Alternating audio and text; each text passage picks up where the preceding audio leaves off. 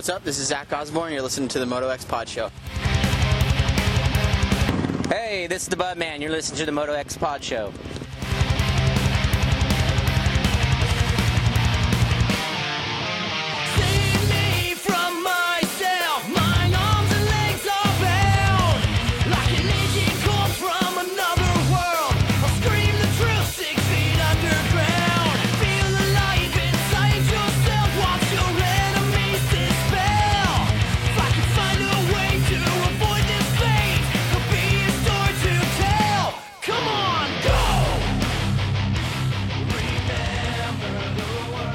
All right, we are back again with another episode of the Moto X Pod. This week, episode 170, fresh off the very first ever Loretta Lynn's Pro National. I was in attendance.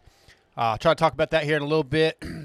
Co-host Scotty T is running a little late. DJ TJ, once again, not in studio. I thought he was going to make it. Unfortunately, he's on the road. Want to thank our title sponsor, Torque One Racing.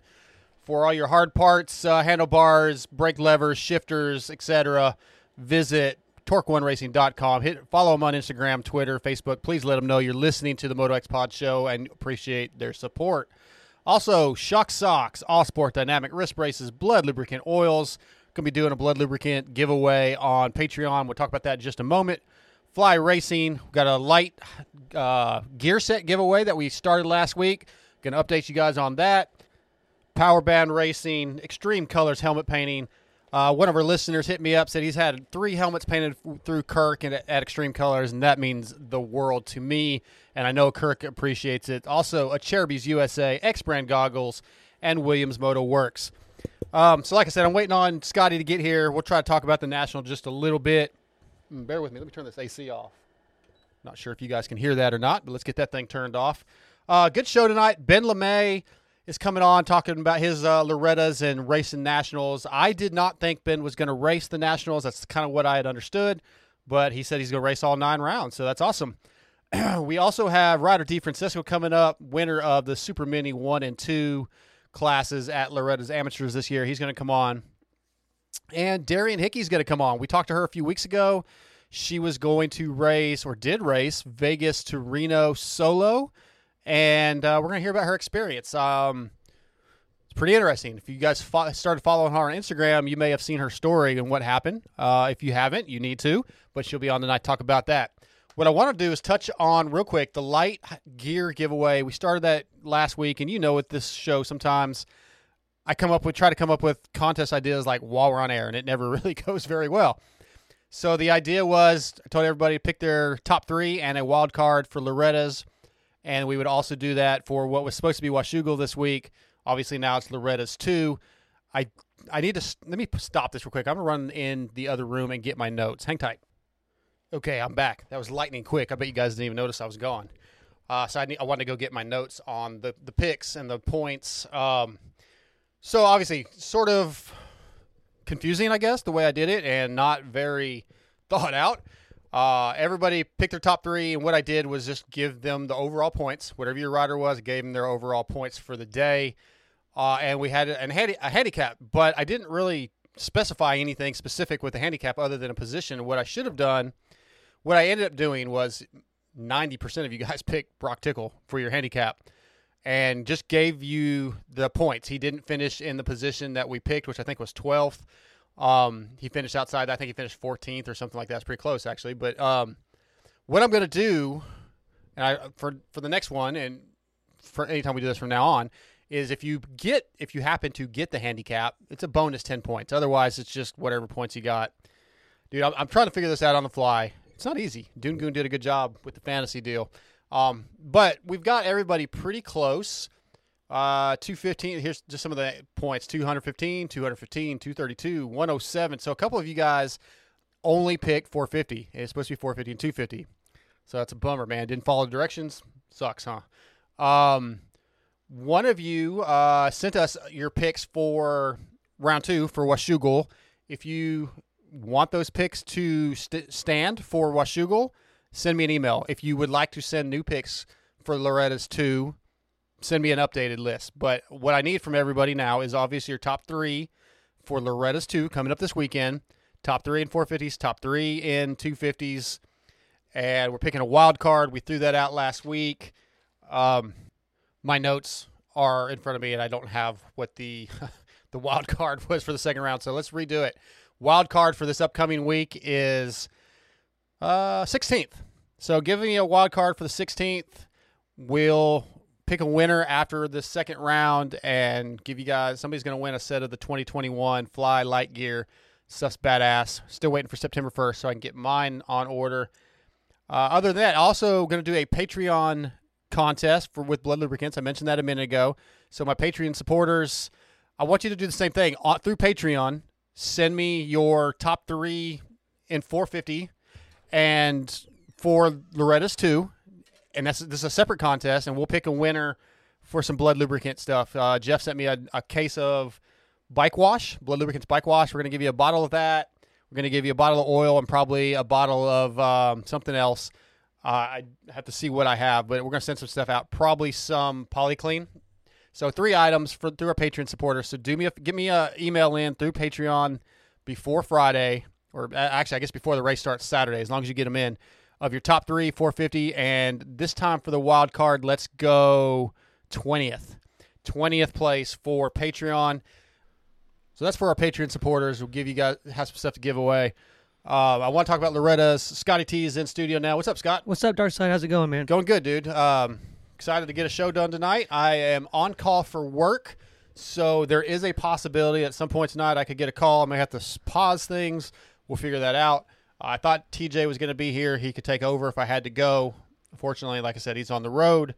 So that's our giveaways that we've talked about. We talked about the Light Gear giveaway, the Patreon giveaway for our Patreon supporters, which I appreciate very much. Scotty, so yeah, I was at Loretta's. Yep. I don't know if you listened to Pulp last night. They talked about it a little bit. I called in. Very, very restricted for me. Yeah. Not allowed to go to any of the tents. They called them pods, and talk to any of the riders, any of the teams really. So even though they said that you reread and said that they would let you talk. Well, there was supposed to be a media day Friday, and that was supposed to start at 1:00. And it was really the riders were going to ride, right? 250 and 450 A's and B's, or B group, A group, B group. But it was supposed to start at 1:00 and end at 3:00. At 1:00, they decided they were going to postpone it till 2:00. Now, it had rained Thursday night. Right. It's rained like a mother effer on me on the way in, and it had flooded the track, which I found out the next morning. And it was nasty. They were working on it, trying to get it ready. So they pushed it back till 2:00. None of the riders wanted to ride that I talked to. Like, none of them wanted to go out. Yeah. At 2:00, the B group, 250 B group, lined up. And I actually did get a quick little interview with Hardy Munoz, who the Kiefers love. So I got a quick little interview with him, which I'm going to tag on to the end of the show. So it's real short, but stay tuned for that at the very end. But they lined up, and I kind of went over to where I could watch, and I was hanging out, and a lot of the other riders were there. RJ Hampshire, Alex Ray, Zacho, Cooper Webb, a bunch of guys. We're just all sitting there hanging out, and it's coming on 3:00. They're still sitting there. Nothing's going on. 3:20, they say, we're going to push it. We're going to go at 3:30. We're going in 10 minutes.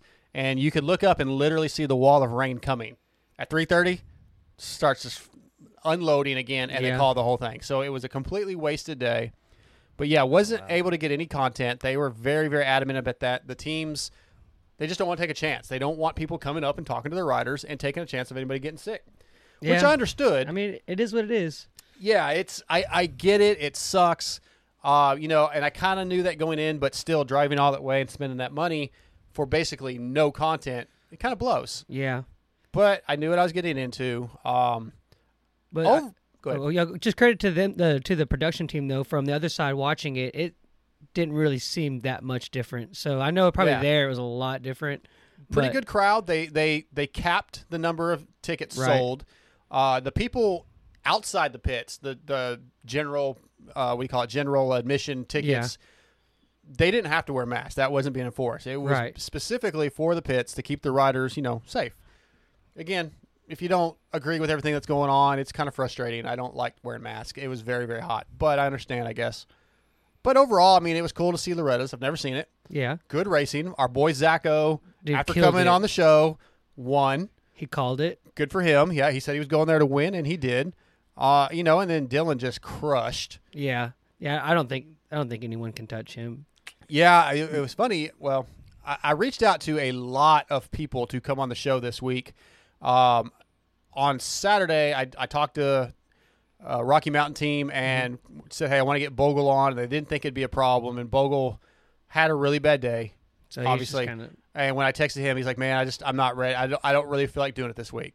Cool. I was trying to get Dylan Schwartz on. That's who TJ wanted to talk. Dylan said, yeah, probably no problem. But when I texted him Monday, he said he couldn't do it on this Tuesday. I reached out to Styles Robertson, who never answered back. I reached out to RJ Hampshire, who wants to wait a couple weeks. And I'm trying to think. There's like 4 or 5. I struggled to even get this show booked tonight. Wow. Ben LeMay last minute this morning said he'd come on. And obviously, I've told them already, and before you got here, Darian Hickey's going to come on and talk about her deal. Yeah.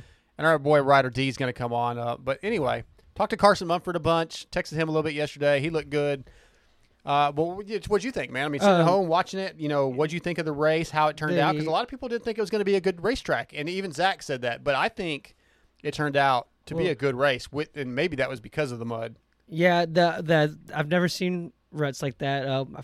I saw his name earlier and I forgot who it was now, but his bike was completely just stuck in a rut. Nick Gaines got stuck for a long time, and Eli got stuck too, but I don't think they got it on camera. Maybe they did show it during the race later, but they had to stop. They had the red flag basically practice to get him out. Like that straightaway they came into before the 10 Commandments. Like I don't think I've never seen anything like that. That was crazy. And then Osborne, from the TV side looking at it, I was trying to think back when the last time I saw Tomac be 3 seconds behind second place with 14 plus minutes left to go and not catch him. So that was really cool.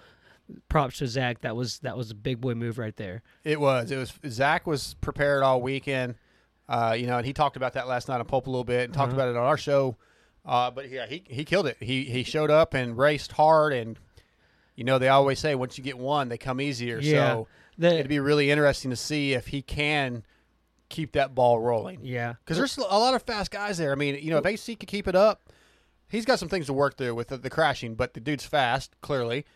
And, I mean, Jason Anderson, that first moto was dominant. He was there. And then, like, what I looked at, like, the combination for the overalls, and it was, like, 8-4, 2-7, 7-2, right. like 3-9. When is the last time we've had parity like that? So I'm super pumped to see how the rest of this is going to go. If that could continue for all 9 rounds, and obviously, so I'm going to shift gears just a little bit. Well, Chase Sexton also fantastic. Yeah, that was the wild card of the weekend. Yeah, a lot better than I think everybody thought he'd be good. Yeah, but he was really good. He was. Yeah, he said. I saw an interview with him where he said he got a little pumped up, fell back, and then pushed and got back around Baggett and Anderson, I believe, and maybe 1 or 2 other guys, and what ended up third. Yeah, so. Yeah. That was really, really impressive. Yeah, absolutely. And so I want to shift gears just for a second. As soon as I got there Friday morning, very first team I go by, I'm not going to name names. I get told from this particular team, somebody that knows, hey, dude, you hear the news? Probably not going to Washougal. And I was no, I hadn't heard that yet. And he said, yeah, I think this person said, I think we're going to race here again on Tuesday and then be off this coming weekend, which would have been Washougal, and then go to Indiana. I was like, oh, interesting. Okay. And I just kind of put that in the back of the filing cabinet in the back of my mind, and I'm walking around. I go to another team, and again, I'm not like going in the pits because I'm not allowed, but I'm just passing by, and people are saying hi, and hey, did you hear the news? Probably not going to Washougal. Oh, okay. 2, I go down to the Privateers. I'm talking to a buddy of mine. Heard we're not racing Washougal. Heard it from another team as I was coming back up the hill to the top of the hill. So 3 factory teams. Yeah. And a privateer all told me this. So I guess I'm going to tweet this out. And what I tweeted was, I think the original tweet said, look for a schedule change later today. And I should have worded it more along the lines of rumor has it. Yeah. Within a minute or 2, I get a phone call from somebody in the industry. Said, hey, did you tweet that? I said, yeah, why? It said, because it's not confirmed. And if Davey or Carrie Jo, which is Davey's sister, sees that, they're going to come unglued. And come to find out, some people in the industry that are higher than I am knew about this for a little longer, more than a couple days. Right. Like they were aware it was coming. So then I deleted the tweet and reworded it. I think I said, rumor has it I may still be here in a couple days. Okay, made a little But more ominous. and then they changed everything, and they're and from what I understand, the teams. I was told the teams did not want. I think everybody knows this. They didn't want to drive all the way back to Washougal, and then come all the way back to Indiana. Yeah. That just wasn't good. And I was told that Washougal, there's some paperwork, some final stuff they had to sign to verify, to complete the process, Right. The contract to make it happen. And I was told they hadn't filled out all the paperwork. Somebody called in from Washougal last night, said that's not true. They were ready. I don't know. But I think the teams had a big influence on why they're not going. I think that's pretty obvious of why they're not going. And then why they didn't end up staying and racing today, from what I was told, is the teams that, hey, we didn't come out here with enough parts to race again. We were Right. planning on going back. So then they moved it. Then I was hearing not race next weekend, do a doubleheader at it wasn't Ironman. Maybe it was Ironman, but it was somewhere else. Yeah. Another round, they were going to do a doubleheader.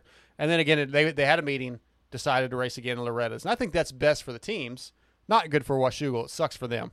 But anyway, thoughts? It's kind of crazy because it just kind of all of a sudden that was like the headline. It was just the news, Yeah. oh, we're staying in Loretta. It's like it's crazy how grapevine it was and how much it happened. So like you said, it kind of evidence towards it was kind of an underlying, maybe like a little bit of a industry. They plot kind of to- knew something yes, was going they on. kinda Yeah. cohorted a little bit. Yeah. But I mean, as long as we get the races in, that's the main thing. I mean, I do feel bad for the track, for Washougal. That's a big hit Yeah. income-wise, and they've already been preparing. The caller last night said that, they've been working for a month or so preparing. It takes a lot to get ready. And then all that just to the wayside. Yes, and, Yeah. and then like Steve was saying, well, they still have their amateur race, which they are going to have an amateur day at Washougal this weekend on Sunday, but it has to take a hit. I mean, they're not Yeah. having all the fans there on Saturday. I think fans were allowed at Washougal. Maybe not. Maybe that was one that didn't get fans. Either way, I don't know. Either way, it's a financial hit. It has to be, and it's a bummer for Washougal and our friends that live up that way. It sucks. But this whole year, man, there's just a lot of crazy shit going on. It definitely comes down to and I think Wygant's kind of put it good. It was just it's just whatever it throws our way, we're just gonna have to keep jumping Yeah. over it. So, Dude, speaking of weeds, he gave me a huge compliment this weekend. I'm not going to say what it was, but he was talking about some stuff going on with MX Sports and some things we're trying to do, and that he used me as a reference on something that I was. that's sweet. It was cool, man. I was like, all right, it's kind of cool to hear. Like I know the people that listen to the show, they send me messages and they like the show and they say I'm doing a good job, but it's good to hear that from other people that aren't involved with the show. Right. They're saying, hey, yeah, you are doing a good job, and this I talked about you for this particular meeting or whatever. Yeah, that felt pretty good. So I have to say, and I want to tell you, I didn't text you this. A couple of our listeners last week sent me DMs that they really like you and what Okay. you're bringing to the table. So Well, awesome, I kind of man. wanted to save that for tonight to tell you that. So that's cool, man. I think it's Yeah, no, I I think mean- you're doing a good job, and TJ thinks you're doing a good job, and TJ's doing a terrible job. So Hey, I mean, I'm glad I could be here, and I'm Yeah. glad that people like it. That's awesome. Awesome. It's really cool. well, let's take our first quick break, and we'll be back with Ben LeMay here in just a moment. We all know engine oil is the lifeblood of our machines. That's why you need Blood lubricants for the highest level of performance and protection. Manufactured here in the USA and designed to handle the heat and humidity. Blood lubricant oil lines such as Pro Elite Series, Pro Series, and the new Scorpion Blood will exceed all your needs. Whether you race moto, sprint cars, side-by-sides, or anything else, Blood Lubricants has you protected. Tests have shown that engines can run up to 30 degrees cooler while using Blood. Just ask Chris Kiefer. DJ, TJ, and I trust Blood Lubricants in our machines, so you can too. Go to bloodlubricants.com to order today. Don't forget to check out their Chain Lube, 2-Stroke Premix, Polyclean, and many other products. Use promo code MotoX to support the Moto X Pod show. Hey Kylie, does your husband have to deal with leaking shafts? No way, Kathy. He uses Shock Socks, the original and #1 10-second removable fork seal protector. Looks like the best way to keep grit and grime out of your fork seals. So, if you don't want the headache and expense of constantly replacing fork seals, get Shock Socks. Go to shocksocks.com and visit them on Facebook to pick your color. And don't forget, they are available for street bikes too. if you're anything like me, you remember back in the late 80s, early 90s, all the cool custom painted helmets that you'd see on Supercross. Jeremy McGrath, Jeff Emig, Damon Bradshaw, all the top riders had custom painted helmets tricked out, and I was super jealous. I could never afford to get one done. Now there's an option, Extreme Colors. When you're rolling up to the line with a custom painted helmet, it's one of the coolest feelings you can have. Kirk Hunter has been painting helmets since 1998, and his price is still the same. $295 gets you a professional, one-of-a-kind paint job on your lid. Just contact Kirk at xkhelmetpainting@gmail.com or go to motoxpodshow.com and check out the contact links. Now you too can have a custom painted helmet just like Jeremy McGrath and be the envy of all your friends at a reasonable price. Follow him on Instagram at XTREMEKOLORS Extreme Colors. Let them know the Moto X Pod Show sent you.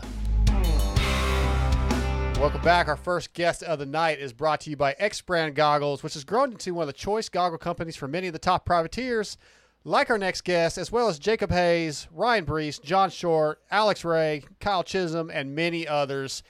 Tonight, X Brand Goggles brings us Ben LeMay. What's up, dude? Hey, doing good. How are you guys? Doing real good. So, first pro national at Loretta's. I know you did not get the results you wanted. Just overall, though, what do you think of how the track worked out for a pro race? Just because people were kind of questioning the idea of going there to begin with for a pro national. Yeah, I was definitely one of those. I wasn't really looking forward to it. I just think it's too tight and slow for our level of racing. We need some faster, more high speed. But, it is what it is. Everyone's got the same track. And it actually, if you took the mud and the ruts and everything out of it, the flow of the track was actually better than I thought. It wasn't too bad, really. Like, if it was dry, I think I would have really liked it. Okay. The mud kind of gives a sour taste in my mouth, but it was better than I thought for sure. Yeah, I think most people probably didn't like the track conditions, other than maybe Dylan and Zach at the end of the day. It was pretty gnarly.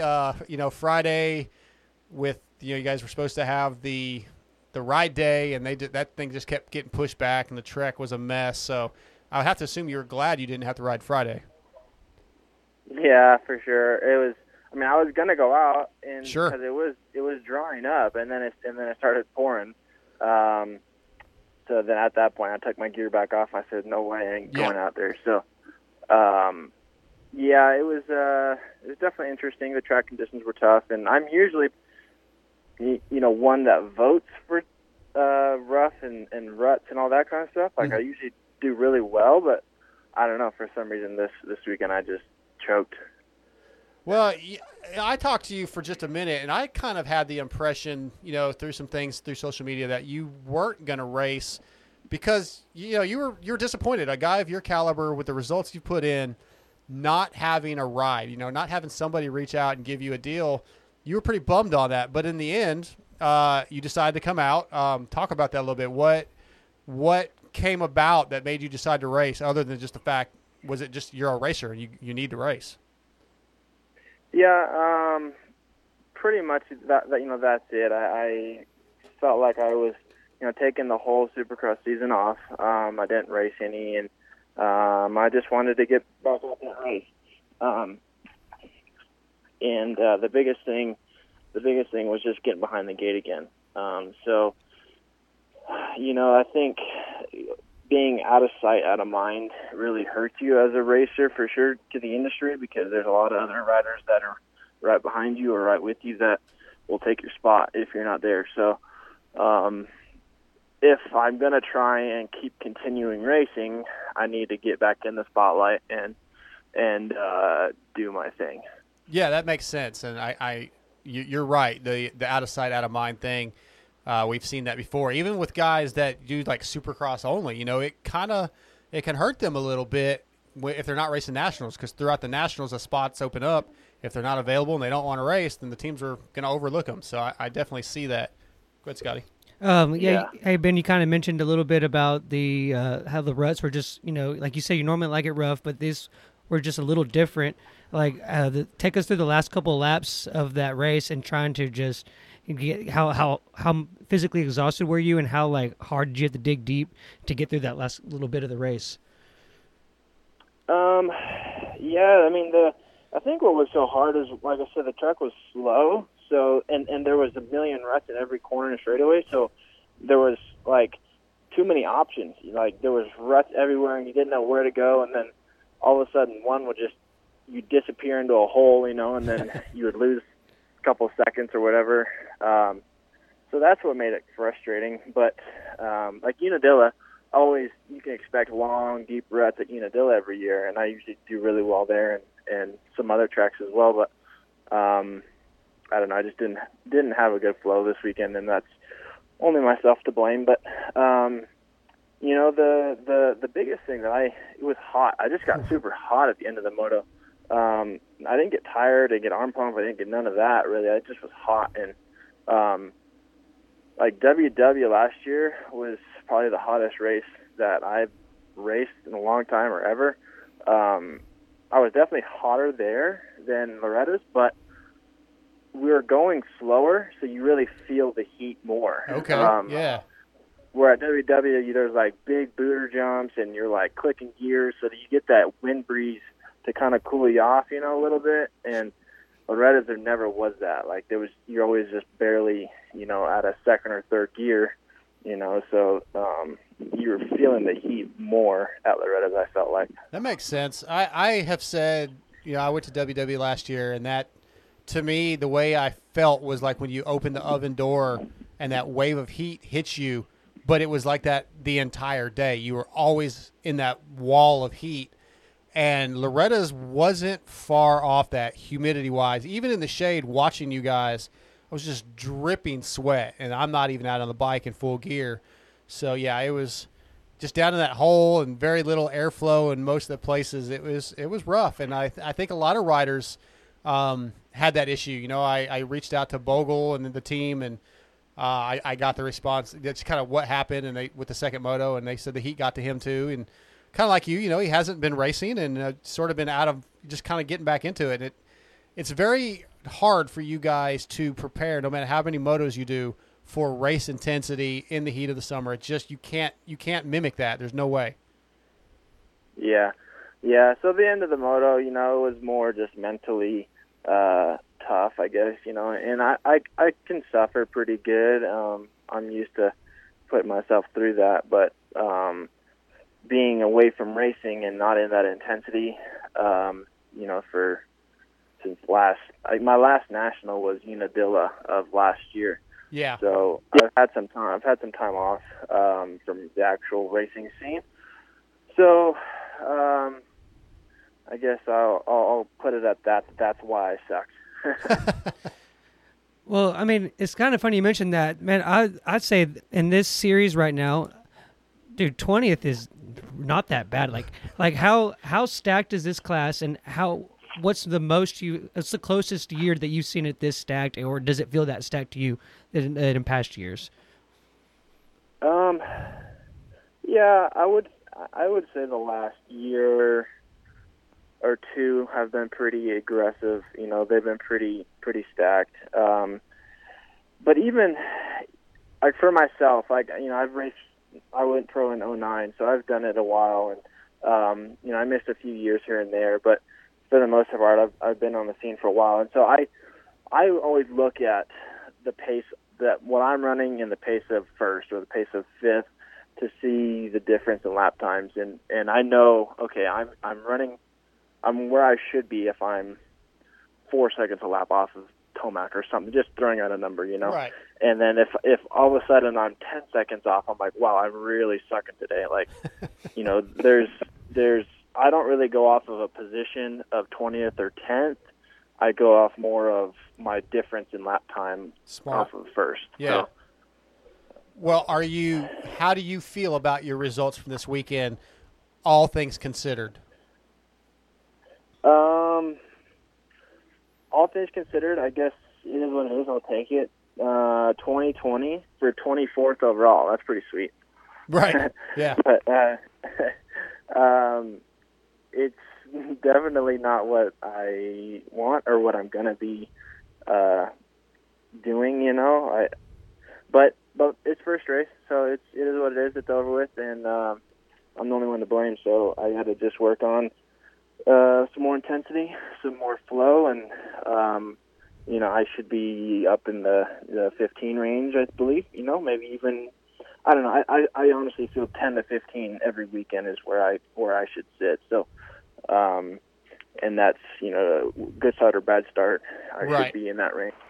Well, I'm sure as a privateer, with your dad out there helping you out, that you're very thankful you're not going to Washougal and sticking to Loretta's. Yeah. Have you heard anything about like the weather expectations for this weekend? Same as this past weekend, or better? Or do you even know?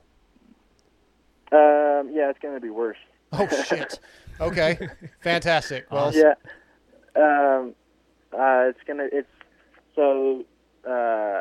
Last weekend or whatever, it was 50% Thursday, Friday, and then 0 on Saturday. right. Now it's saying 40% Thursday, Friday, and 50% Saturday. Oh my. So Okay. the only thing I can hope for is maybe the track crew learned a little bit on their prep, because when I showed up Thursday, they had already tilled and prepped the track like it was ready to go, and then it poured down rain, so it really saturated the ground and made it super soft. So I'm hoping they seal the track until Friday night, midnight or something, get out there and till it up just before practice, because it's going to be soft, guaranteed. It's going to rain Thursday and Friday, and then I would expect for sure you're going to be riding in the rain at some point on Wow. Saturday. Yeah. So good. Something to be excited about. Hopefully. It's Loretta's. Yeah, exactly. That's what you get. Well, hopefully you'll have that X brand clear vision with on Saturday. Couple more things. Do what? Did you say something, Ben? No, I didn't say that. Oh, okay. So I want to talk about a couple more things. You recently made the move to Colorado. What brought that move on? Left Texas, get up there. I know obviously it's prettier up there, but what really brought the move on? Well, my wife and I have lived in Dallas for 5 or 6 years, and we both really enjoy being outdoors, especially, we go to Alaska once or twice a year, back home where my family's at, and when we come to the Thunder Valley National and stuff out here in Colorado, we really like it. The outdoor lifestyle kind of suits us pretty well. And we just decided it was time for a change, and we just said, hey, let's just go. So we just packed our bags and found a house out here and moved to Colorado. It was really just a lifestyle change that we wanted. And I also was talking to some track owners out here and, some other side businesses to make some money. That way I'm not just solely relying on racing. I have some other income.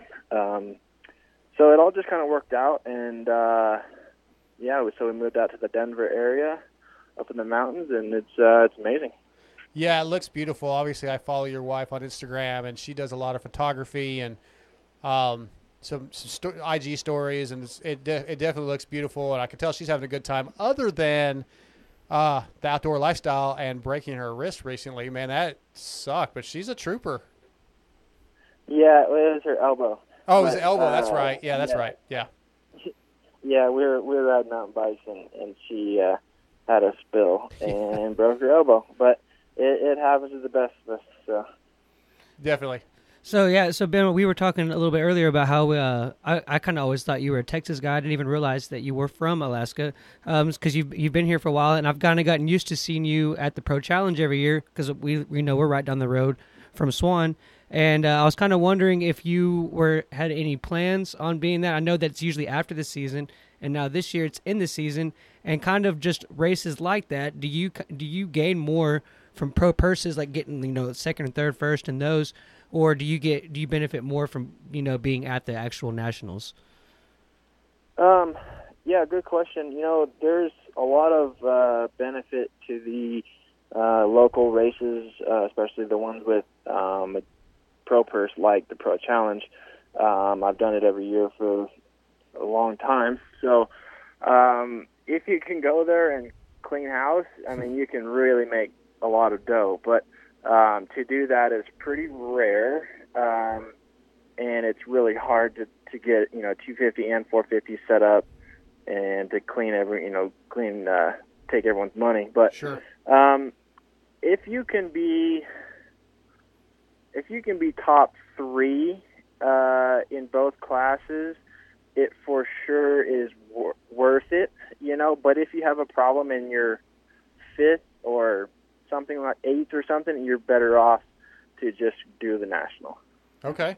Yeah, I was going to ask you because we were talking before we got on the phone with you, and he mentioned that question. And then Kenny Watson has a race that he's promoting down in Tampa on the 28th, which is the same weekend as Ironman.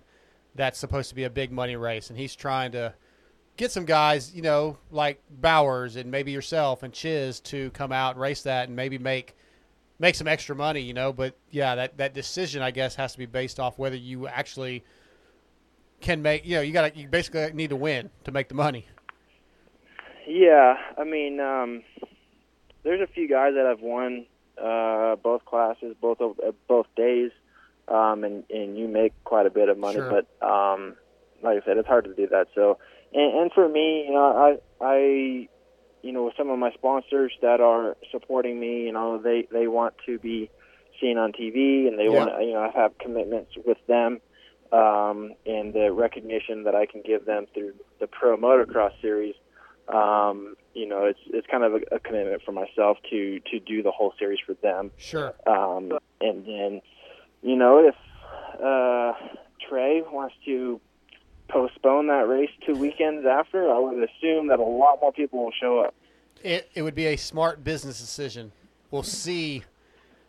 Trey doesn't always listen to the advice of others, but we'll see what happens. He might. Yeah. Except, I believe it's the weekend of the Thunder Valley National. Yeah, I think you're right. Yeah. So for me, it's like, well, this is my home race now, and yeah. And I want to race here, and just wait. The next weekend's Paula, which, I mean, who knows if that'll even happen, but yeah, Paula's the next weekend. I mean, make it.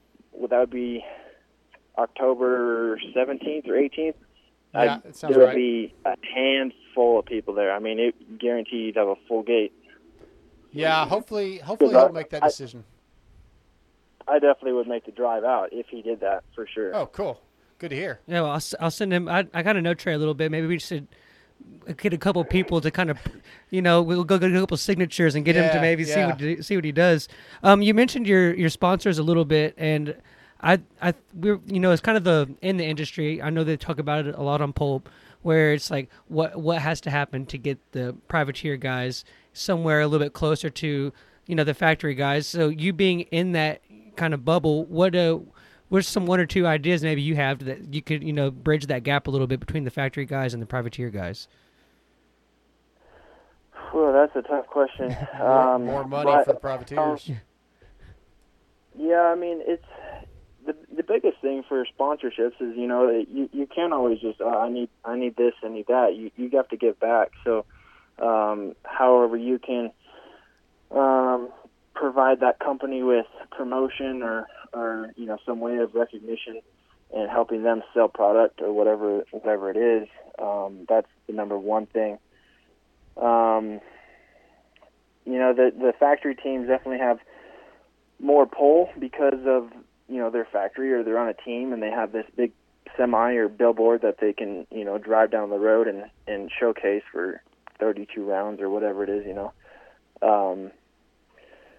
For a privateer, it's definitely harder because I'm not at the front of the group. I'm maybe mid pack, so you have to kind of find your little clicks here and there to get them recognition. That way, they can support you with more money, and kind of works both ways. Right. Well, speaking of the sponsors, I don't think I've had you on the main show since the Iowa race. And if I'm not mistaken, that's the race where you kind of debuted your KTM and UFO gear. You told me a little bit about it, but why did you choose to make the switch on bikes and then also from Fly to UFO?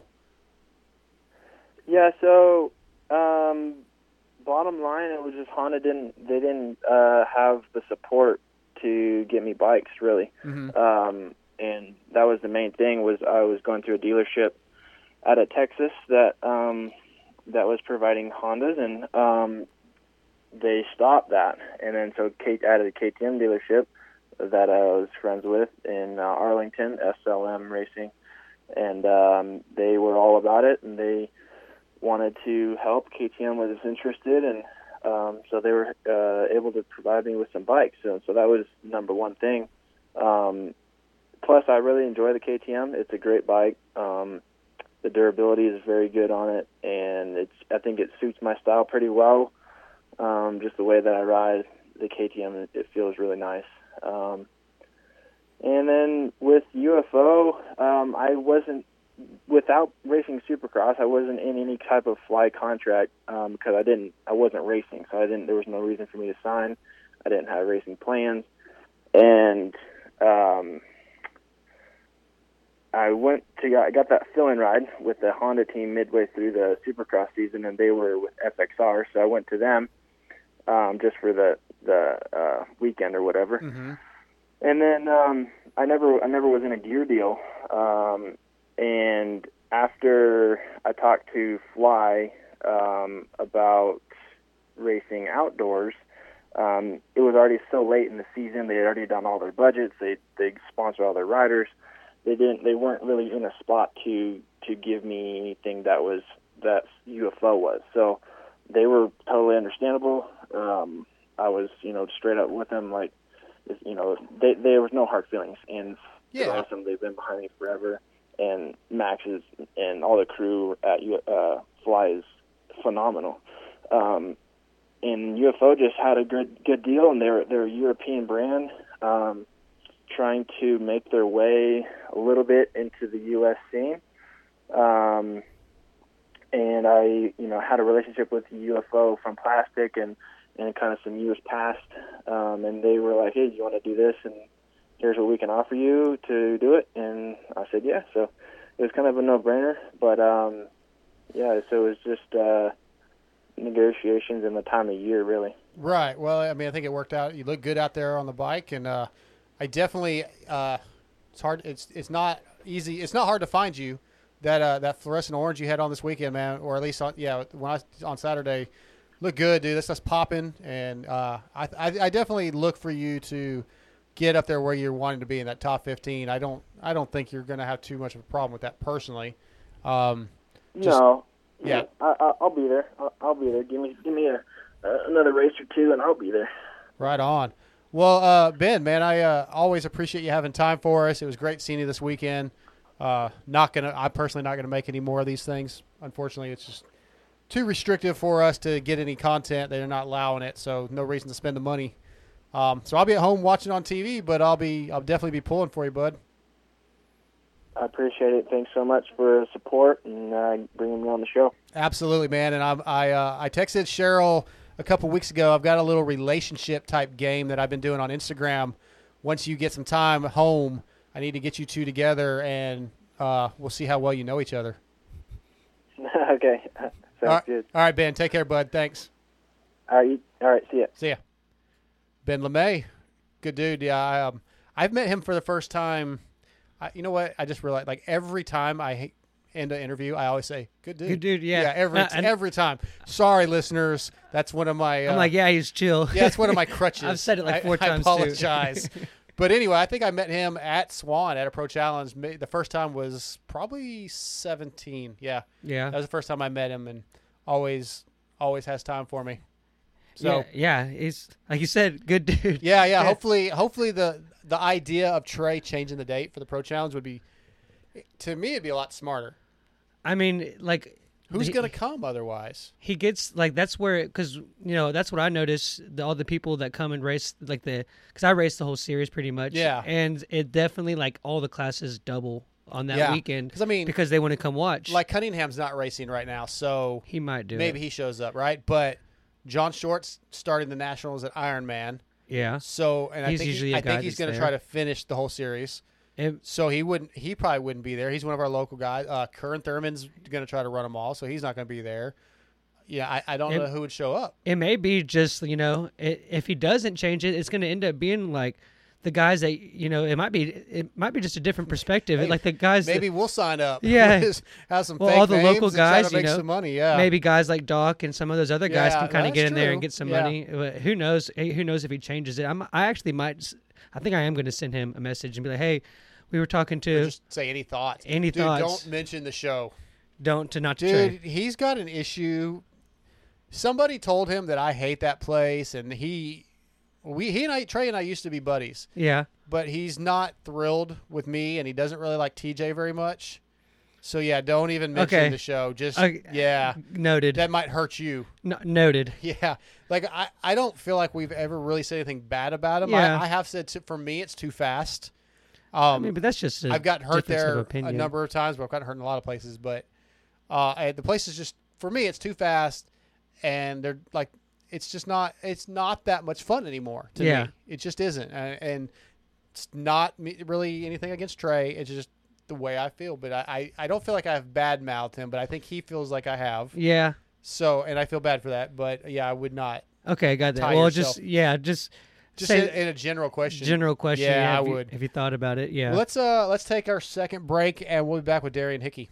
What's up, guys? This is the 7 Juice Trade out of Entertown. I'm here to tell you about Acerbis USA. For decades, Acerbis has been the leader in motorcycle plastic accessories like full plastic kits, frame guards, chain sliders, hand guards. In 2020, they are the proud sponsors of Red Bull, Factory KTM, Factory Kawasaki, PLD KTM, and Rocky Mountain KTM, as well as many top privateers such as myself.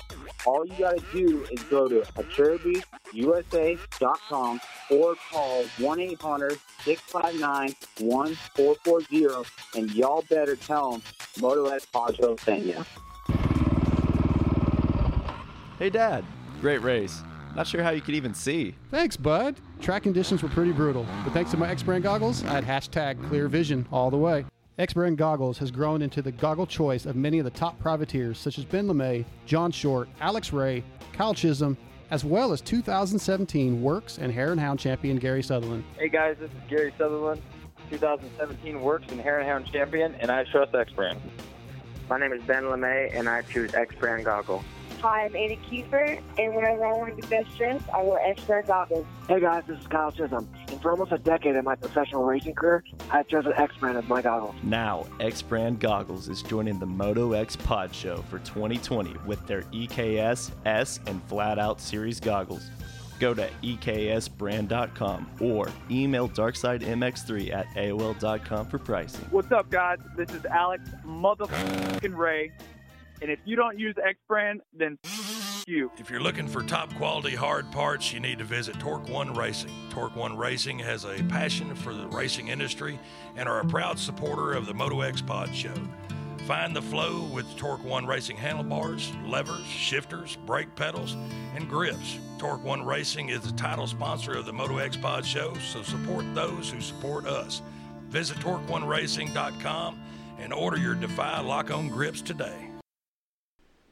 We are back, and our next guest of the night is brought to you by Blood Lubricant Oil Lines, which were created to bring out the highest level of performance and protection for all types of racing. Whether you drive sprint cars, race motocross, side-by-sides, Blood Lubricants has what you need. Visit Blood with a U, B-L-U-D, bloodlubricants.com. Use promo code MotoX to save. Tonight, Blood Lubricants brings us Darian Hickey. Darian, how you doing? Hey, I'm hanging in there. Yeah, so for those that may not remember, you were on, or who didn't listen in the past, you were on, I don't know, a month ago or so, you were going to race Vegas to Reno solo, and that event happened this weekend. Did not go exactly how you wanted, but from what I saw, you still kicked some ass. Just kind of give us a little rundown of what happened. Yeah, so, I mean, I was super excited going into the race, and it wasn't normal, but I felt ready for the race. Like, I wasn't as nervous as I usually would be. And so going in, we had tech on Thursday. Everything went well for tech. I got my IV done. I felt amazing after that. And then Friday morning, normally it's super hard for me to eat before a race. So I actually got a Pop-Tart down. Wow, not me. I hit McDonald's, and then I get a breakfast burrito at the track. Man. All right. Anyway, continue. I'm sorry. So I was able to get some food in my system, and I just kind of knew my goal was I just wanted to finish. That's all I wanted, was just to finish. So there really wasn't any pressing factors going on in my head, like, hey, you need to do this, and you need to get here and do all this other stuff. Like, I just felt really calm, which was a good feeling. Sure. So going into the race, I had third starting position in my class, which is good, but we kind of started towards the back of all the classes that went off. So I was preparing myself for it to be pretty dusty, which in fact it really wasn't. Like, Silver State, the race that we had prior to this, was way more dusty than this race. So that's a good thing. Yeah, that's definitely a positive in a desert race. Yeah. So I was just moving along, and I know that the first leg, it was only like 30-something miles. So I was like, okay, I'm going to see my mom and dad super quick here. So all of a sudden I'm going, I made a turn, and I'm going, and there was these two dips kind of in the dirt, and I slowed down for them because I didn't want to get all wonky. And the second one I hit, I slowed down, and all of a sudden I just feel this impact, and I'm flying off the bike, and the second thing I know, I'm completely pinned under my bike, and I'm screaming, and I'm trying to lift myself up, and I was face down, and the bike was on top of my back. And I'm trying to lift myself up, and I couldn't get up, and I was worried because I'm like, what if someone runs me over? Yeah. So luckily the guy that hit me, he helped me back up, and he's like, I'm sorry, I made a mistake. He's like, do I need to call medics? Are you okay? And I said, I was pretty winded, and I'm like, okay, I'm okay. Can you just please go grab my GoPro for me? Oh, yeah. 'Cause my GoPro went flying, so I made him get that. And then I got back on the bike, and there was a lot that was messed up with the bike. I was hurting really bad. My back was hurting so bad that I couldn't stand up, and my bars were tweaked, and Scary. It was the whole nine yards. So I kind of was like, is this really how my race is going to go? Like, this is something I've really looked forward to. And I'm like, you know what? No. My grip was half hanging on. I'm like, I don't have extra bars. I didn't have extra grips. And I'm like, you know what? I came this far, and I'm going to keep going. So I made it to pit 1, and the guy who hit me stopped and told my parents. He says, I'm sorry I hit her, and just let them know. So when I got to them, they knew that I was pretty banged up. So they kind of assessed the bike and stuff and made sure I was okay. And then I was like, I'm going to keep going. So I kept going, and kept going through my pits and everything. I got to my next pit crew, which is my best friend Carissa and her boyfriend Jake. And I told her, I was like, hey, I was in a really bad crash, and I'm hurting really bad. Uh-huh. And so she gave me some CBD to put under my tongue, which helped me some to get kind of through. And then I made sure every pit that I ate at least something.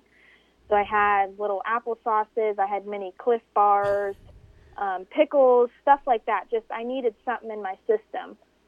And so I kept going, and everything after that went pretty smooth until I kept asking my boyfriend Art to keep tabs on the trucks because I wanted to be aware of when the trucks were coming. Okay, yeah, that makes sense. So about pit 10, he's like, yeah, you got about a little bit left, and they're coming. So I was aware, but I wasn't aware that it was coming up that fast. So all of a sudden, I'm going down kind of like a power line road, and here comes a big black heli that flew right over me and went sideways, and I was like, oh my God! And I darted right off the side of the course, and seconds later, Menzies comes flying by. And I was so excited that I sat there and cheered him on and put my hands in the air. Hey, because I've never.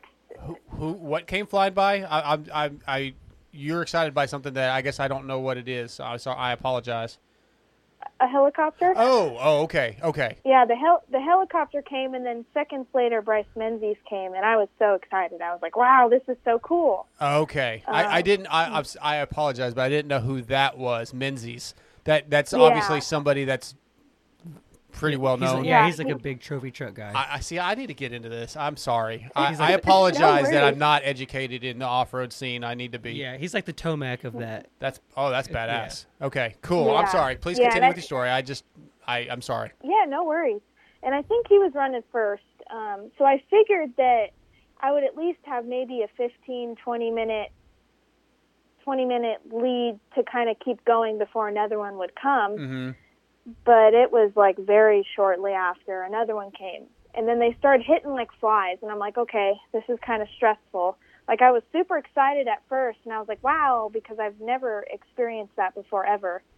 But I was really smart about it. And I knew that I needed to get out of the way regardless because I didn't want to get hit. Yep. So, and a funny thing is everyone's like, oh, you can feel them coming and you can hear them. For me, that wasn't the case for some reason. I would have never known that they were there. So I had to kind of like have this system down where I would keep going. And once I got to like a safe spot where I can kind of slow down and look around me to see how far back dust was, then I'd kind of gauge where I need to pull over and how long I can still go for. So I did that for, pit 10 all the way till the end. And it got pretty stressful because they started coming like one after one after one. Yeah. And it started making my time go down where I had to pull over probably every 6 minutes for one. But that was frustrating. So, yeah. I mean, I was super stoked at first. And then once we got to pit 10, I think it was Hawthorne, where it kind of goes into the remote pit. Mm-hmm. We go into a canyon where it's very narrow, very, very narrow. And how I've been trying to explain it is these roads, they're graded roads. Like, per se, if it was a snow road that you were going to plow and all the snow that builds up on the sides, that's kind of like how it is. And there's nowhere to go off to the side for me. So, and that's one of the pits that I raced in 2018 with the girls.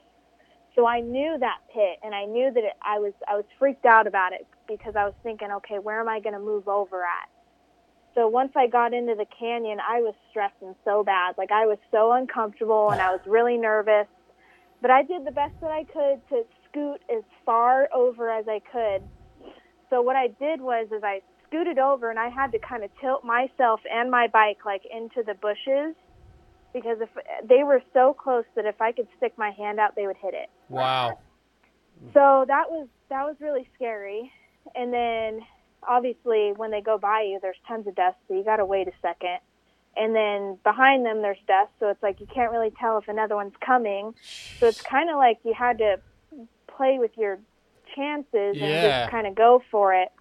So that stressed me out. I got to pit 10, and I got to Carissa and Jake again. And she knew that I was totally freaked. And I was just kind of like in survival mode. I was just really anxious and nervous. And the pit crew that happened to be next to us seen that my chain was super loose. So they started I kind of got off the bike, kind of ate some pasta and took a break while they tightened my chain. And for some reason, my bike started to go downhill where we had to bump start it every time. And it wouldn't kickstart like normal, which really sucked. But I'm glad that we still got it running while it ran. Yeah. So I kept going, still did the same things with the trucks, and then it was still freaking me out really bad. And I was thinking in my head, I'm like, you know what? I need my dad right now. Like, I'm freaked out. I need to see my dad. I need to talk to my dad. So I was thinking that the next pit I was going to be at was my mom and dad. Uh-huh. And it was our good friend Steve and his friend Jake. And I was like, oh, man, Dad's not there.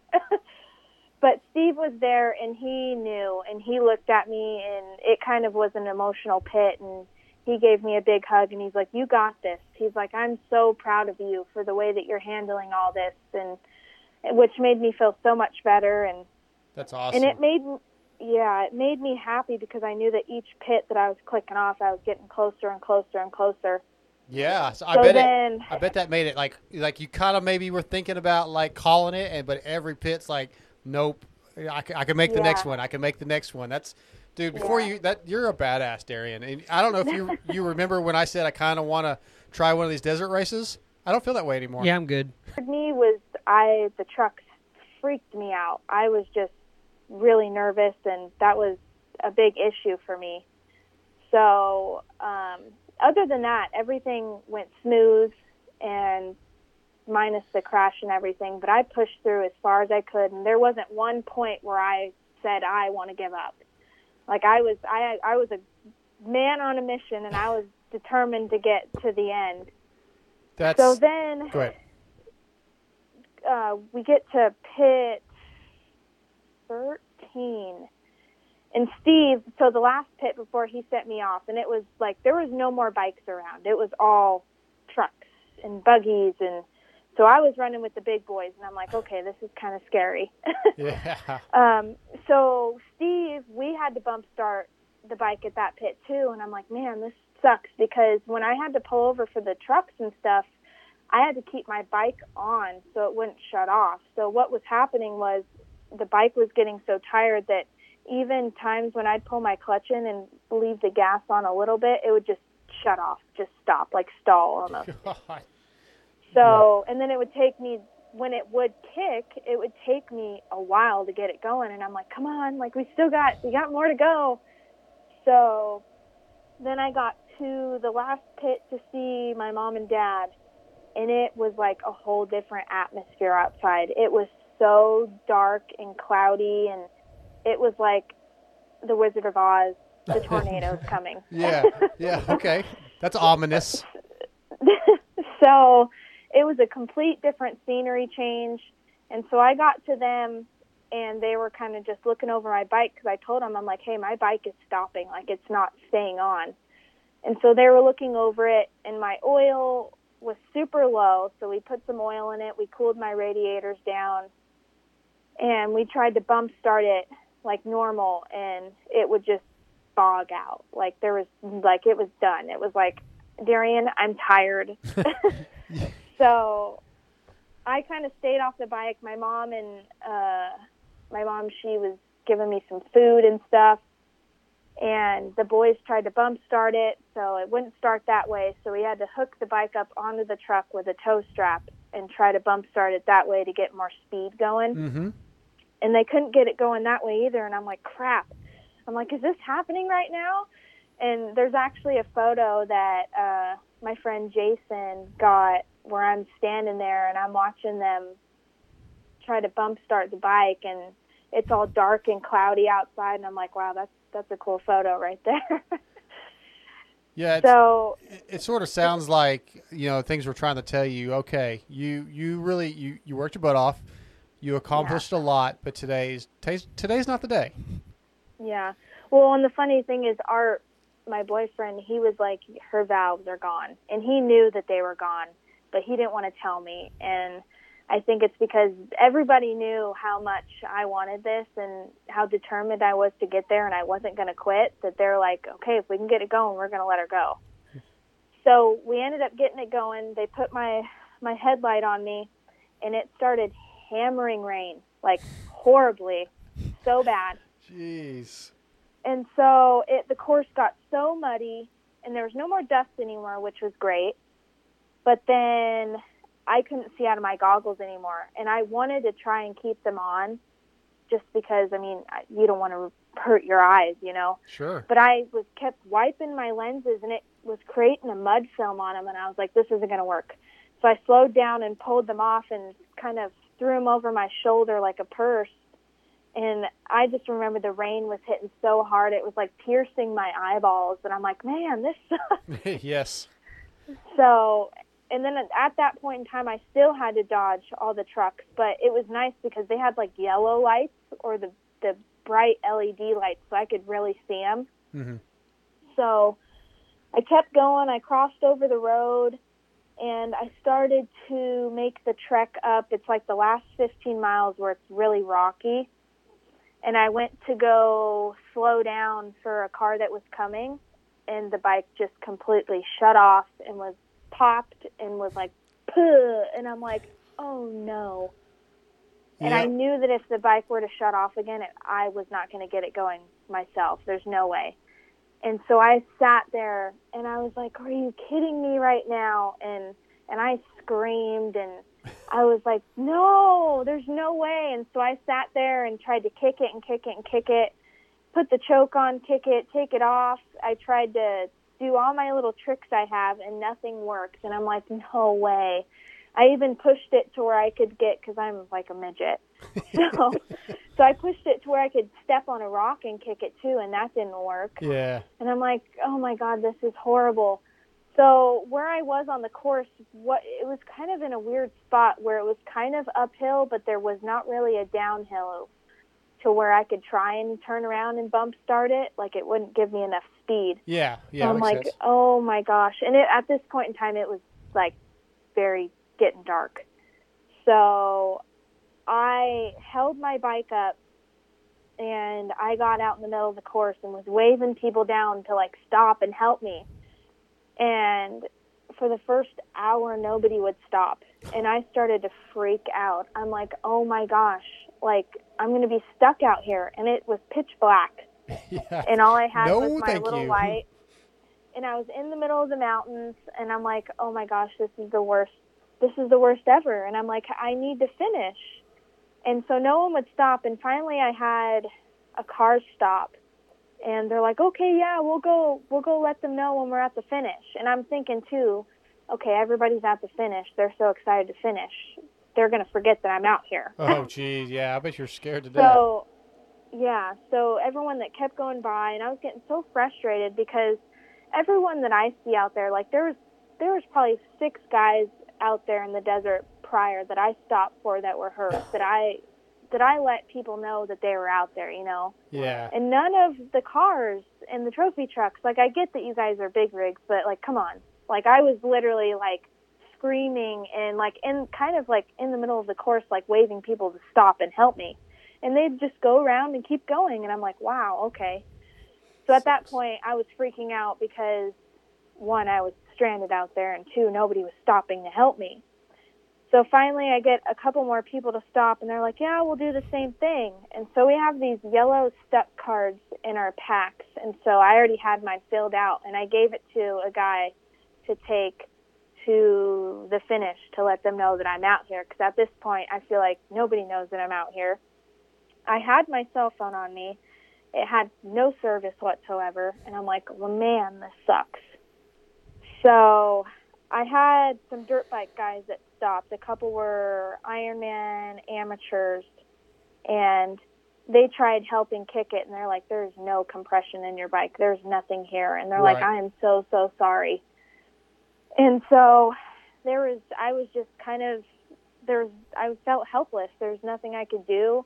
I actually thought about cutting that tracker off my bike and walking with my tracker the rest of the 15 miles. And then I was like, that's really not safe. No. So, and then I thought about trying to push my bike, but because it was so elevated and it would just go up hills and down hills, I'm like, there's no way I could do that. So, I just was so upset and like numb at that point. It had been probably 6 hours that I sat down and turned my lights off. And at this point, my headlight went out. It died. So I had no lights except these like little Walmart kind of tube lights. Yeah. Thank God. But I didn't know how long those batteries would last either. So I shut everything off and sat in the dark until I would hear someone come by, and then I would use my light and flash it. And it kind of, the way I was sitting, it kind of looked like I was dead. Like something had really happened, and I'm sitting on the side of the course dead. So a trophy truck went by, and all of a sudden I hear him stop. And you hear this, and he backs up all the way to me, and they're like, are you okay? Do you need help? And I'm like, please tell somebody that I'm out here. And at that point, I was out there for probably 6 hours. Oh, my God. And so they're like, okay, and this sounds crazy too, but I was just at a dire for help that I was like, can I get in there with you? Can you take me to the finish? And they're like, it's not safe. There's no room. And I'm like, oh, God. So I was just I felt so defeated, and being that No. close to the course. You shouldn't. that You shouldn't. You accomplished and survived and overcame some stuff that at 45 years old as a male, not that that should matter, but I would have probably not handled it anywhere near as well. I probably after the crash would have been like, yeah, I'm done. So you need to keep your, I mean, I know you are, have high spirits, be positive, and be great. What's the word? I'm like, what you did was amazing. And that, like, I don't know how I could have handled 6 hours, like, alone in the daylight, let alone in the wood or in the desert in the middle of the night. I would have, no way. You're a badass, Darian, and I think you should be extremely proud of what you overcame. You know, you maybe you didn't finish the way you wanted, you didn't win, but you did something that was pretty unreal. Thank you so much. It means a lot. And then to go on more, if you would like to hear more of the story. Yeah, go ahead. So it goes on. So I've had people stop, try to help me, and then I'm just sitting out there and I'm waiting. I actually had one of the Terrible Herbs trucks stop for me, and his co-driver couldn't hear me, and I just learned that they have like extra earplugs, extra cups, extra everything, so they really can't hear anything outside. And so I'm screaming at him, and he's screaming back at me, and he's like, I can't hear you. And I'm like crying, screaming. I'm like, I need help. And so I look at the driver, and I walk up to their truck, and I said, I've been stuck out here for like 8 hours, and no one's coming to find me, and I've given away all my stock stubs. And he's like, well, it takes time, honey. Yeah, 8 hours of Jesus. Yeah, and so I'm like, okay, whatever, keep going, it's fine. So I'm sitting out there, and I actually put a watch on my bike to keep kind of track of time as I'm racing. Yeah. And I remember when I stopped, it was 7:30, and at the time I was looking, it was like running on 11:30 midnight. And I'm sitting there, and with my head down by my bike, I just leaned it over, and I was trying to kind of doze off just to forget about things because I'd been out there for so long. And I see this truck coming my way, and I'm like, oh my God, is that Best in the Desert coming to save me? And this was at midnight, and they come park next to me, and I get up, and I'm like, oh my God, you found me. And they're like, we're lost. Are you okay? And I'm like, they're like, we're spectators. We were watching the course, and we ended up on the wrong turn, and now we're on the race course. And I'm like, oh, my God. And I'm like, well, I need help. And turns out that they were watching the race, and it got dark, and they ended up taking a wrong turn and ended up on the race course. Yeah. And so they sat me down, and I was freezing cold because it had rained on me, and I'm sitting out there in the mountains just freezing my butt off. So they wrap a blanket around me, give me everything I need, food, and they're like, we're not leaving you until we find your family. They're like, there's no way. So that's rad. They were like my guardian angels. They're like, this is crazy because there was a reason we took the wrong turn, and we found you. And it was just a miracle, and I was like, thank God, because I remember sitting there praying on my bike. I'm like, God, please don't leave me out here. And because I thought I was going to be out there till 8 in the morning when till daylight, the right. race is done. So they happened to have found me, and so I got in their truck with them. I ended up leaving my bike there and kind of digging in one of my flashy lights so someone knew my bike was there. And we drove 5 miles up the course in their truck. And she's like, I have phone service. And I was like, oh, my God, can I call my dad, please? So this was at like 1 in the morning. And so I tried calling my dad. He didn't answer. And I'm like, crap. So I tried calling my mom, and she answers. And I'm like, Mom. And she's like, Dee, they're coming to get you. So it was a whole thing. And at that point, they had the Jeep coming out to get me with the trailer to pick up my bike, and it took him because where I was on the course wasn't a safe place. And even though it was right there to the finish, he had to go all the way around a couple pits to the back way to get to me, which took him 3 hours. And then he finally got to us, And when I was with the spectators, there's only one way out, so we all had to go out onto the race course. And it took us just that last 15 miles, like 2 hours to get out of there. So I didn't reach the finish line till 5:30 in the morning. Good and Lord. I just was so upset. I went up to the girls, Liz, at the finish, and I was like, I feel so horrible right now, because being that close, I was like, this sucks so bad. And they lifted my spirits, and everybody was so supportive, and my pit crew was there, Carissa and Jake, they stayed, and I felt so bad because we knew that when I left my mom and dad at pit 13 that it was going to take me probably 15, 20 minutes to reach the finish, and it took like 15 hours to reach the finish line. Yeah. So I was thinking, I'm like, I feel so bad. I got hotel rooms for everybody in Reno, and everyone's up, scared, nervous, looking for me, and I'm like, this is the worst ever. So, but everyone was super supportive, and they were happy that I was okay, because there was some calls that went in that were medic calls, and which got everyone freaking out. They're like, oh my God, she's hurt. Yeah, I can imagine how scared your parents were and your family and friends. But in the end, you have a really cool story. Darren, we got to kind of wrap this thing up. We've got another guest coming up. But what I'd like to know, first of all, I love your story, and I think it's fantastic. I think this would make a much better movie than Supercross the movie or some of these other stupid motorcycle movies. That was my notes. Yeah. If it sounds like a movie script. I read your Instagram. Like it's really an awesome story, and I think you have a lot to be proud of. What I'd like to know before we let you go is, do you think you'd want to try it again? Absolutely. And if I do it again, I'm doing it on a 450, because I tapped that bike out and I made it tired. Well, Darian, I think, again, like I said, I think it's an amazing story. I think it's extremely impressive that you fought through, and it shows what women can do, and that a lot of times women are a lot tougher than us men, because at least for myself, I told you I probably would have just given up. And I think it's very impressive. And as someone, I don't know you really, but I'm proud of you, and I'm impressed by you. Thank you so much. It means so much to me.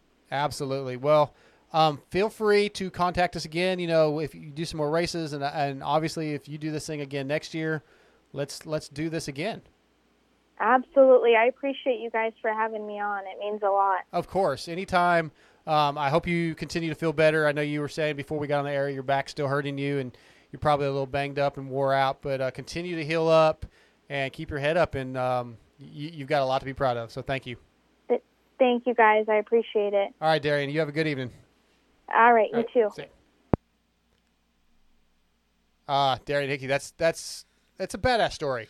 Yeah, it's kind of it's almost like, it's pretty cool. Like, it definitely has it's like a life lesson. Like, God does those things for a reason, to put us in, to teach us something or whatever it is. Everything happens for a reason, and I think she went through her journey and she learns a lot, and I bet she'll make it next year. She's not going to stop 10 miles out next time. Very impressive. I think there's a lot of us listening that probably wouldn't have handled things quite as well. It's hard to ride. She's talking about, like, it was hard to breathe when she crashed, and she's banged up and her back's hurting her. I mean, it's not easy to get back on a motorcycle and then go hundreds of miles after that. Not just I'm going to take 3 or 4 more laps, but go miles and hours upon hours. I was really, surprised really cool. that I don't understand why they let the trucks go. I've always wondered that, and I think maybe the faster bikes probably do get done maybe for them. Yeah. But that doesn't make much sense to me. No. Those guys are going to kill. I don't know. That sounds like a. Yeah, we need to maybe ask that question again with some more off-road people. But we need to get another quick break and get Ryder D on, because we're a few minutes behind schedule. So we'll be right back with Ryder D Francisco. If you want power, then you need Williams Moto Works. Wait, what was that? It's the Supercross guy's voice. No, it's not. Sounds more like a Hulk Hogan promo. Well, that's good and tough. I like that. Dude, we aren't making a redneck commercial for a professional company like Williams Moto Works. He designs camshafts, builds performance motors with CNC porting. So it needs to be tough and cool. A company who can reprogram ECUs, higher rev limits, and custom maps needs a professional commercial, dude. So, like, if you want complete power package from cams, portings, transmissions to ECUs, then contact Williams Moto Works at 414-467-6199 or follow them on Instagram at Cam Designer, or you can even email them at Williams Moto Works. That's Williams Moto and then WERX at gmail.com. Okay, that's better. Not good, but better. Since 1998, Fly Racing has been focused on developing the best gear possible. With research and development, they have become a leader in safety and comfort. Fly Racing is worn by many of the top athletes in motocross and supercross, including Weston Pike, Blake Baggett, Zach Osborne, Andrew Short, Damon Bradshaw, and Adam and Tyler Entenap. 7 Juice Trey, I wear Fly, you should wear Fly too. The 2019 Fly Racing line includes the popular Light Hydrogen, the new Evolution DST line, the all-new Women's Light line, a redesigned F2 helmet, the FR5 boot, and Zone Pro goggles. Fly Racing also has hard parts for mountain bike products and snow gear. Go to flyracing.com or check out your local dealer for more info. If you're looking for top quality hard parts, you need to visit Torque One Racing. Torque One Racing has a passion for the racing industry and are a proud supporter of the Moto X Pod Show. Find the flow with Torque One Racing handlebars, levers, shifters, brake pedals, and grips. Torque One Racing is the title sponsor of the Moto X Pod Show, so support those who support us. Visit TorqueOneRacing.com and order your Defy lock-on grips today. All right, next guest of the night is brought to you by Cherubies USA. For decades, Cherubies has been the leader in moto plastic and accessories. With products that fit perfectly, look amazing, and last, Cherubies has what you need. So visit CherubiesUSA.com or call 1-800-659-1440 and talk to Brian Fullerton and let him know the Moto X Pod Show sent you. Tonight, Cherubies brings us the 2020 Super Mini 1 and 2 Loretta Lynn's Amateur National Champion, one of the most badass kids on a mini bike, my buddy Ryder DeFrancisco. What's up, bud? What's up? How you doing? Doing good, man. It's good to have you back on. It's been a little bit. Yeah, it has. So, how do those wins this year compare in your mind to the wins you've had in the past? I think this year I just put it all together. The past couple of years, it's been a struggle to get a title or two titles, but yeah, this year I think I put it together and win by win, and I think the dream came true. Yeah. Does winning all 6 motos, does that really mean a lot to you? I mean, I know the championship's the overall goal, but how much does just undefeated, how much does that mean? It means a lot. Like, it's just now sinking in, I think. Like, right away. Yeah. Like, 2 championships is cool, but going 6 for 6, I think, is even cooler.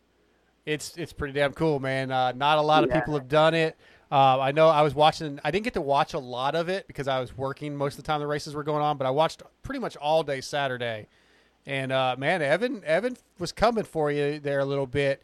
He seems to be one of your closer competitors right now. Would he be the other guy in that class right now, or is there a couple other guys that, all have have an ability to win? Yeah, I think that weekend he was definitely one of, second best or third best. I think getting on 250s now, I'm going to have a lot more than just Evan. So, yeah. You got to. You're going to be probably, I guess, going up against your buddy Jet here soon, and a lot of other kids that are crushing it. What are your thoughts on that? Like, I'm sure you're excited, but it's a whole new world, right? And there's been kids that are in your position now that when they move to the big bike struggle a little bit. What do you think about that? Yeah, I think just taking my time and getting to know the bike and just having fun with it the first couple of months, I think I'll be fine going into racing and starting to put the hammer down. But it's like a new chapter, new bike, and everything. It's a 4-stroke, and it's a lot different. Yeah, so you have a really great foundation. Your dad Randy and your mom Lisa and your family, man. They're first of all they're awesome people. I really still that interview I did with them back in I think 17 or 18 at Freestone was one of my favorites. That's got to be a huge thing too, to have them there and the support and your mom, especially her excitement watching you ride. It's pretty cool. Yeah. My mom and dad are something special, and and I definitely appreciate everything that they do. Awesome. I just wanted to get your perspective on how far you were jumping into the Polysport Beach, because you were the only. Sick. Well, there was only like 7 people doing that. Yeah, and most of them were like pros on factory bikes. And I mean, your bike's pretty trick too. But like, how like I kept expecting it to break. Like at some point, that frame has to break. Like for somebody that's never gonna jump a dirt bike that far, just kind of give us a perspective of what that felt like. It's definitely like flying through the air. I bet.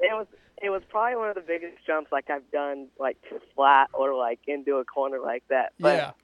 I mean, it was everything that my Super Mini had, so it was big. Yeah. Did you like? Again, I'm thinking this bike. There's no way this bike can handle it. Did you ever worry about that and think maybe I should back it down, or are you just hell no, I'm going? Yeah, a couple laps. Like I pulled away, like one moto, and I like pulled away, and then had like a gap, and then did it. And like I got like kind of sketchy. I was like, oh, okay, well I'm just gonna back her down a little bit and not do it. Right. But, like I think the first couple opening laps I'd pull away a little bit, and then that's where like kind of I'd pull my gap. Yeah, and at your age, that kind of stuff I know is just super fun. Like to me, I was just scared for you. Back in the 90s, Ricky Carmichael days on 80s, there was a Texas kid named Charlie Bogard. I don't know if you've ever heard of Charlie. I haven't. Okay, so he used to give Ricky in the 80s like a run for his money and beat him a few times at some amateur nationals. And he was a kid like kind of reminds me, or you remind me a little bit of him. He would, like at our local track at Swan, they had a pro section with a supercross section, and there was like this little jump. It was a right-hander and an immediate left, and it had jumps that came halfway across the track, so that if you tried to go inside, you'd have to go over the jump. But they weren't really jumps; they were just to slow you down. And I bet the gap was 70 or 80 feet, and between the two, and he was doubling these things and ducking under a tree to make it on an 80, and like. The fast guys back then in the pro class were guys like Dennis Hawthorne and Billy Whitley, big on 252 strokes, and they're like, yeah, we're not jumping that, no way. And that kind of reminds me of what you were doing this weekend. It's just like, holy crap, there's just something next level about a kid on an 80 that does stuff like that. It's 85s now, obviously, but super, super impressive, dude. Just badass, period. Yeah, thank you. And I feel like right there, too, like that's where I'd separate myself from a lot of other kids. So yeah. So you mentioned, right, moving to big bikes. Have you spent any time leading up to this season? Like you go out and get on, I don't know, maybe jump on Carson's bike, or do you have your own big bike, or just spend any time on one yet? Yeah, I've spent a little bit on Reynolds' bike. Like okay. 4 or 5 laps or whatever. But, I get on a 250 here soon. Here in like the next couple of days. So nice. It should be fun, and I'm going to enjoy it. So when you did spend those couple laps on his bike, like what were the thoughts? Like, oh my God, there's so much power. Did you feel really comfortable? Was it, I got some learning to do? What did you think immediately? I think it's like any other bike. Like first couple of days are always fun just because it's like something new and more power and it handles better or whatever. But I think it's different. It's a 4-stroke. It's bigger wheels, everything else. So, my time, like this first 3 months is just to, like, have fun and get to know it. That's about it. Okay. Well, yeah, Roddy, you kind of been one of those kids. Like, I've been seeing you in advertisements since you were like on Cobras. So like, you've kind of one of those kids that's been a factory rider pretty much since you were like 5 years old. How do you kind of like stay in the moment? And just, what are you? You're a 14-year-old kid. How do you stay being a 14-year-old kid knowing that you're pretty much a factory rider already? What's the key to that? I don't know.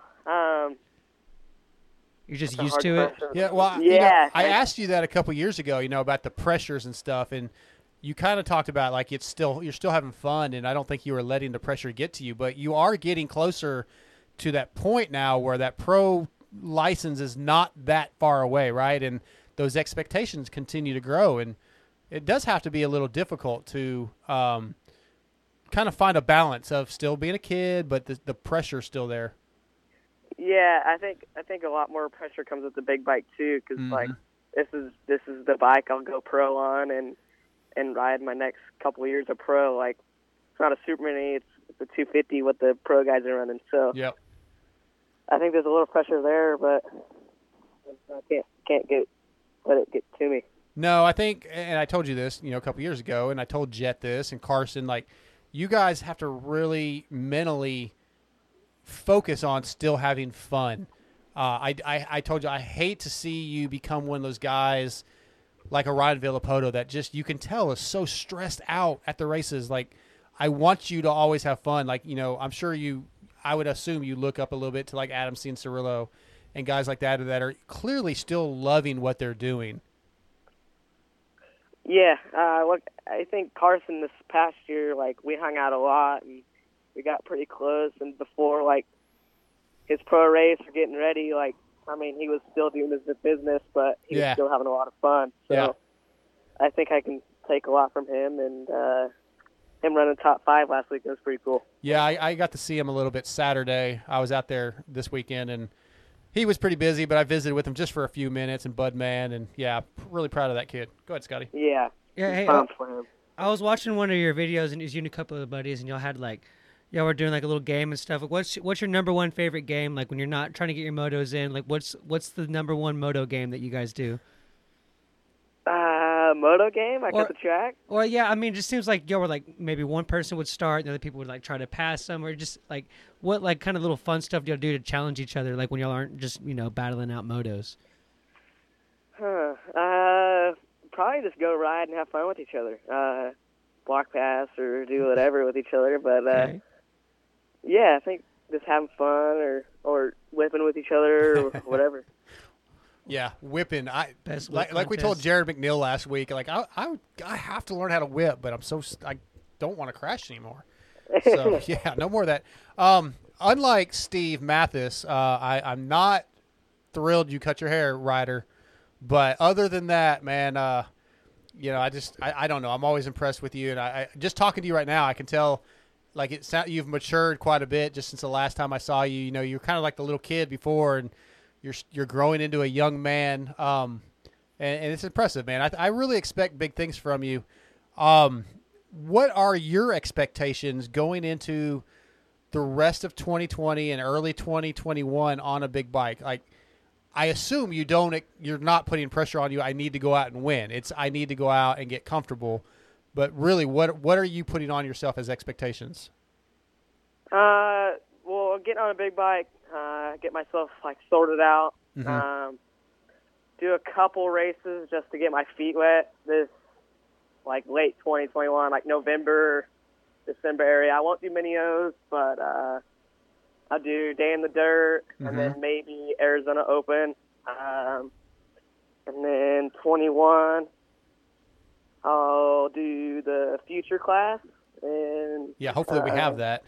Yeah, hopefully, but we'll do all of those, and then Spring Nationals will come around. I think it'll be the same schedule as I've been doing the past 8 or 9 years. Yeah. But, just get comfortable really fast and try and learn that pace. Okay, yeah, I'm hoping Supercross works out the way we want it to. I think they said on Pulp last night that if they can't have fans, they're not going to have Supercross. That's what Feld is saying right now. That's kind of scary with the way things are going. But and then again, hopefully like Freestone happens, because I'd love to see you come out this way and come visit with you. Supercross Future. So let's talk about that. You've done it, here and there in the last couple of years. Do you feel like that is a decent training ground for Supercross? It's obviously not full-blown Supercross, but like, what do you think of the format? Because I think they've improved it the second year from the first. Yeah, every year that it goes on, I think the tracks get more built up and more like a Supercross track. And I think it's a learning curve for all of us. Yeah. But that's going to help us out going into the pros, and we won't be so lost. So I think it's a help for a lot of people, and for like me, Jet, and Hymus, I think it's only good for us to do them. Yeah, definitely. I assume Carson has his own Supercross track. Do you ride have you ridden a full blown Supercross track? Yeah, just getting ready for Monster Cup on a Super Mini, but I Yeah. haven't really on a big bike. Riding one on a Super Mini is pretty sketchy. So, I bet. That's a big gap. That's a big gap between whoops. Yeah, but like it's like the carburetor, like it'll bog out. Oh, like, yeah. right away, or Yeah. like so. Big bike's probably way better on Supercross track. Oh, I can only for me, I don't want to ride anything on Supercross track, but for you, I can only imagine. It's going to be cool to see it. So what do you think about the series so far? I mean, obviously we've only had one race outdoors, but Supercross was pretty rad. The way it finished, all the races in Salt Lake City. But what did you think of the series overall? I thought it was good. I think they could have went somewhere else that was a little better, but yeah, I think just for them racing and them doing what they'll be able to do at this time is cool. So yeah, can't complain too much. Do you have a favorite rider? I mean, I know you're Team Green and you kind of got to pull for Eli and whatnot, but really, do you have a guy that's your guy? I mean, not really. Okay. I thought Jason was cool winning last weekend, but yeah, the moto. I like AC and everyone else. So I don't hate anybody. I don't love anybody, but everyone's cool. I think it's different when you're a rider like yourself, who's probably gonna, you're gonna get a pro contract. I think sometimes it's unlike I'm a fan, right? I mean, you're a fan too, but I have my guys, but you kind of, they're almost your peers. They're a little bit older, but it's probably a little different outlook. So podcast, man, are you still listening to Pulp pretty regularly? I mean, I try. I was going to try and call in last night, but I didn't. I don't know. I was busy doing something. Busy. But, yeah. This busy kid. I was going to try to, but, yeah. Well, of course I called in because I always do, promoting the wrap-up show, but I need to make clear right here on the Moto X Pod show which podcast has had your back over the last couple of years the most. You guys, of course. Hell yeah. So you remember that in a few years now when Steve's trying to get, after your first win, Steve always tries to get the winner, right? And he's on Monday night before us. You're going to have to say, sorry, Steve, Dark Side gets it first. Always, dude. Always. Yeah. So talk about losing your buddy and your longtime mechanic, Akua. I got to know him a little bit. I really, really liked that kid, and he was part of your family basically. And I actually talked to your parents about that, and then he made a choice to do something different. Was that something that you were like? Was it difficult for you? Yeah, it was super difficult. I'm still young, so it's not. Yeah. Or I was young at the time. You're still young. You're still young. Yeah. You're a baby. Yeah, it was difficult. Like the time Monster Cups, I broke my leg, but like the first couple of weeks of getting back on the bike was hard. Like with nobody mechanicking in for me, or I had to unload the bike or whatever. But yeah. But it was hard because he was almost like a brother to me. So I think, let alone like working on the bike, but like life stuff, like going to the beach or going places, I think that was a lot different too. I didn't really have my friend by my side at all times, Yeah, I thought that's exactly what I was thinking when I knew when he said he kind of put on Instagram that he was going to do something else or whatever. I knew that. I figured it would be difficult for you, but who you got registered for you now? I got a kid named Hayden. He's been with me for probably since December, like late December. Okay. So it's pretty good, and we're figuring it out. Right on. Good deal. Well, man, we've seen in the past, a lot of stories, like a couple of the kids, like when they're taking it serious, as long as you have, they kind of, that relationship with their parents kind of gets a little bit like tainted, and there's all that pressure. Who's kind of like the number one guy that like, is it your parents that put the heat on you, or who's like the person that kind of drives you to be your best? I think my parents do a lot, but I mean, it's not like super hard putting pressure on me or anything. So I mean, I think I have like a lot of to do with myself. Like I put a lot of pressure on myself, and I think they see that. But I don't know, I'm pretty self-motivated. Yeah, that's good. Yeah, I don't get the vibe from your parents that they're like the crazy moto parents. Like I think they, again, I only seen them a couple times here and there at Freestone or whatever, but I get the vibe that they push you within reason. Like they're not probably out there screaming at you if you do bad. They're pretty supportive. I feel like you have really good parents. Yeah, and I mean they're hard at me at times when I do something not smart, but not occasionally like when I do bad or whatever. But yeah. They're pretty cool. Seems that way. Well, Ryder, man, I just want to touch base with you a little bit. Very, very impressive Loretta's, and congratulations on that. I'm glad you got all 6. I know that, like you said, that was a big deal to you. Looking forward to the future with you. Just impressed by you, man, and I've been a fan since I first met you back at Freestone. And your jerseys, I'm looking at your jersey right now, the 199. We'll have to get a new one in here since it's not. Since it's not the Jimmy John's 199 anymore, but. Thanks for coming on, man. Congratulations and good luck with moving up. Thank you. Absolutely, dude. Take care, and just like I said, don't forget, tell Steve, Moto X Pod's number 1. Yep, always. All right, buddy. We'll see you soon. All right, thanks. See ya. Ryder D. Yeah, that's my boy. I like that kid, man. He, I met him also, I think, in 17 at Freestone. That was the first year I believe I met him and his mechanic, and man, he was riding around in pit bikes and the long hair flowing. Yeah. I was like, this kid's cool, man. And, yeah, I got to know his parents just a little bit, and they're a good family. Good kid. Good kid. Good kid. He's not a good dude, good kid. Yeah. Yeah, he's a good kid. I think he's going to be a good dude. I think he's going to be one of those guys that is like an Adam Cianciarulo, or a Kenny who has personality. Yeah. I feel like I met Jet Reynolds, right? And to me, Jet was a little quieter, and I could see Jet being – in interviews and the cookie cutter type of interview or the cookie cutter podium speech.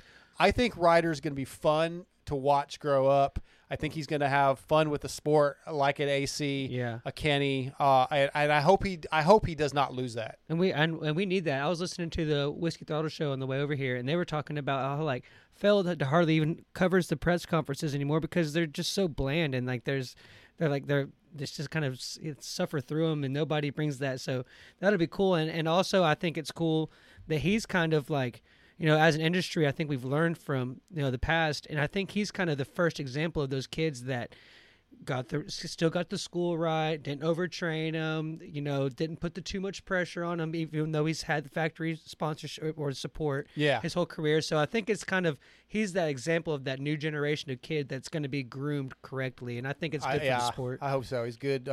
Good to have him on. I always like having him on. Hopefully he stays healthy. And, it's still a coin flip. You hear the guys like Steve talk about, some of these kids, the superstars of the smaller bikes, it just doesn't always transition. I think he's growing into himself. I think he's going to be good. And maybe it's wishful thinking because I do like him. Yeah. But I think he's going to be around a long time. I hope so. Yeah.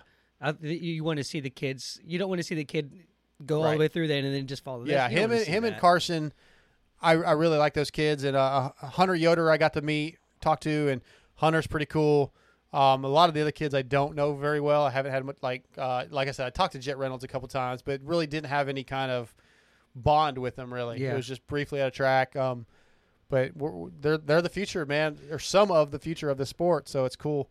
Let's wrap this thing up so I can get it edited and get it posted. I didn't get called out. That's cool. Yeah, it worked. Once again, I want to thank Ben LeMay, Ryder DeFrancisco, Darian Hickey. Very cool story from her. I want to thank all of our sponsors, including Torque One Racing, Shock Socks, All Sport Dynamics, Blood Lubricants, Fly Racing, Power Band Racing, the Cherubies, X-Brand Goggles, Extreme Colors, Williams Moto Works. I've got a helmet at Extreme Colors right now. He's painting one of my formulas. Reminder of the Fly giveaway again. Get us your picks in to motoxpodshow@gmail.com for Loretta's 2. I need your top 3 and 450. Top 3 and 250, and we need a wild card of 20th place.